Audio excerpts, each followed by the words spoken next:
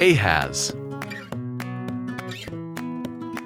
Ahaz was 20 years old when he became the king of Judah.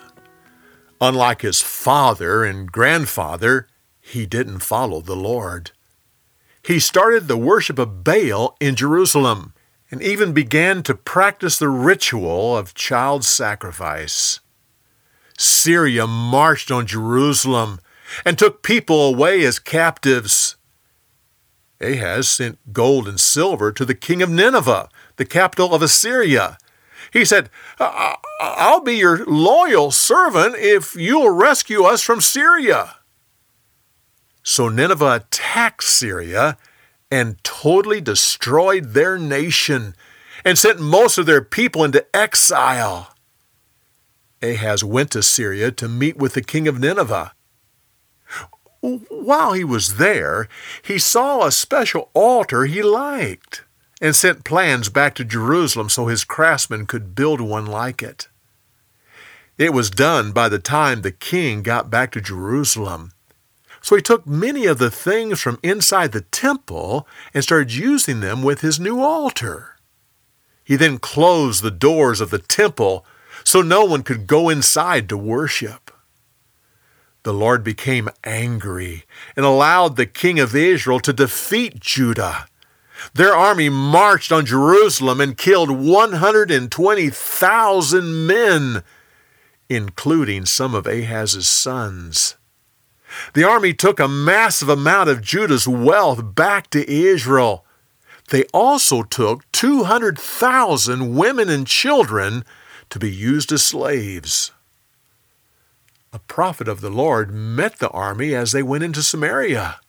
He said, "The Lord gave Israel victory over Judah because he was angry with them.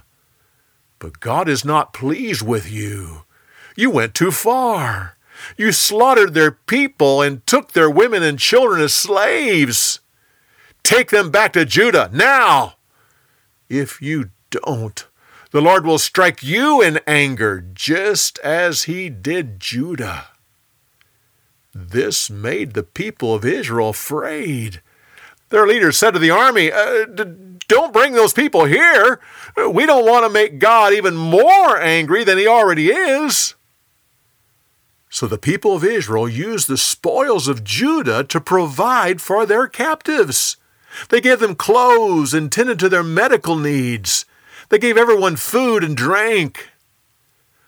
Once the captives were cared for, they took them to Jericho and even provided donkeys for those who were weak.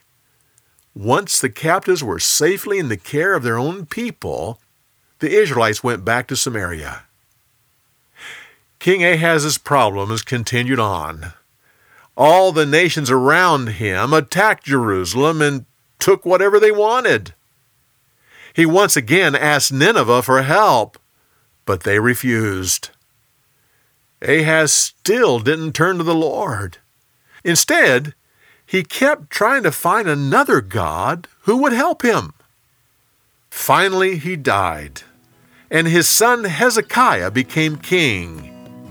He would become one of the greatest kings of Judah.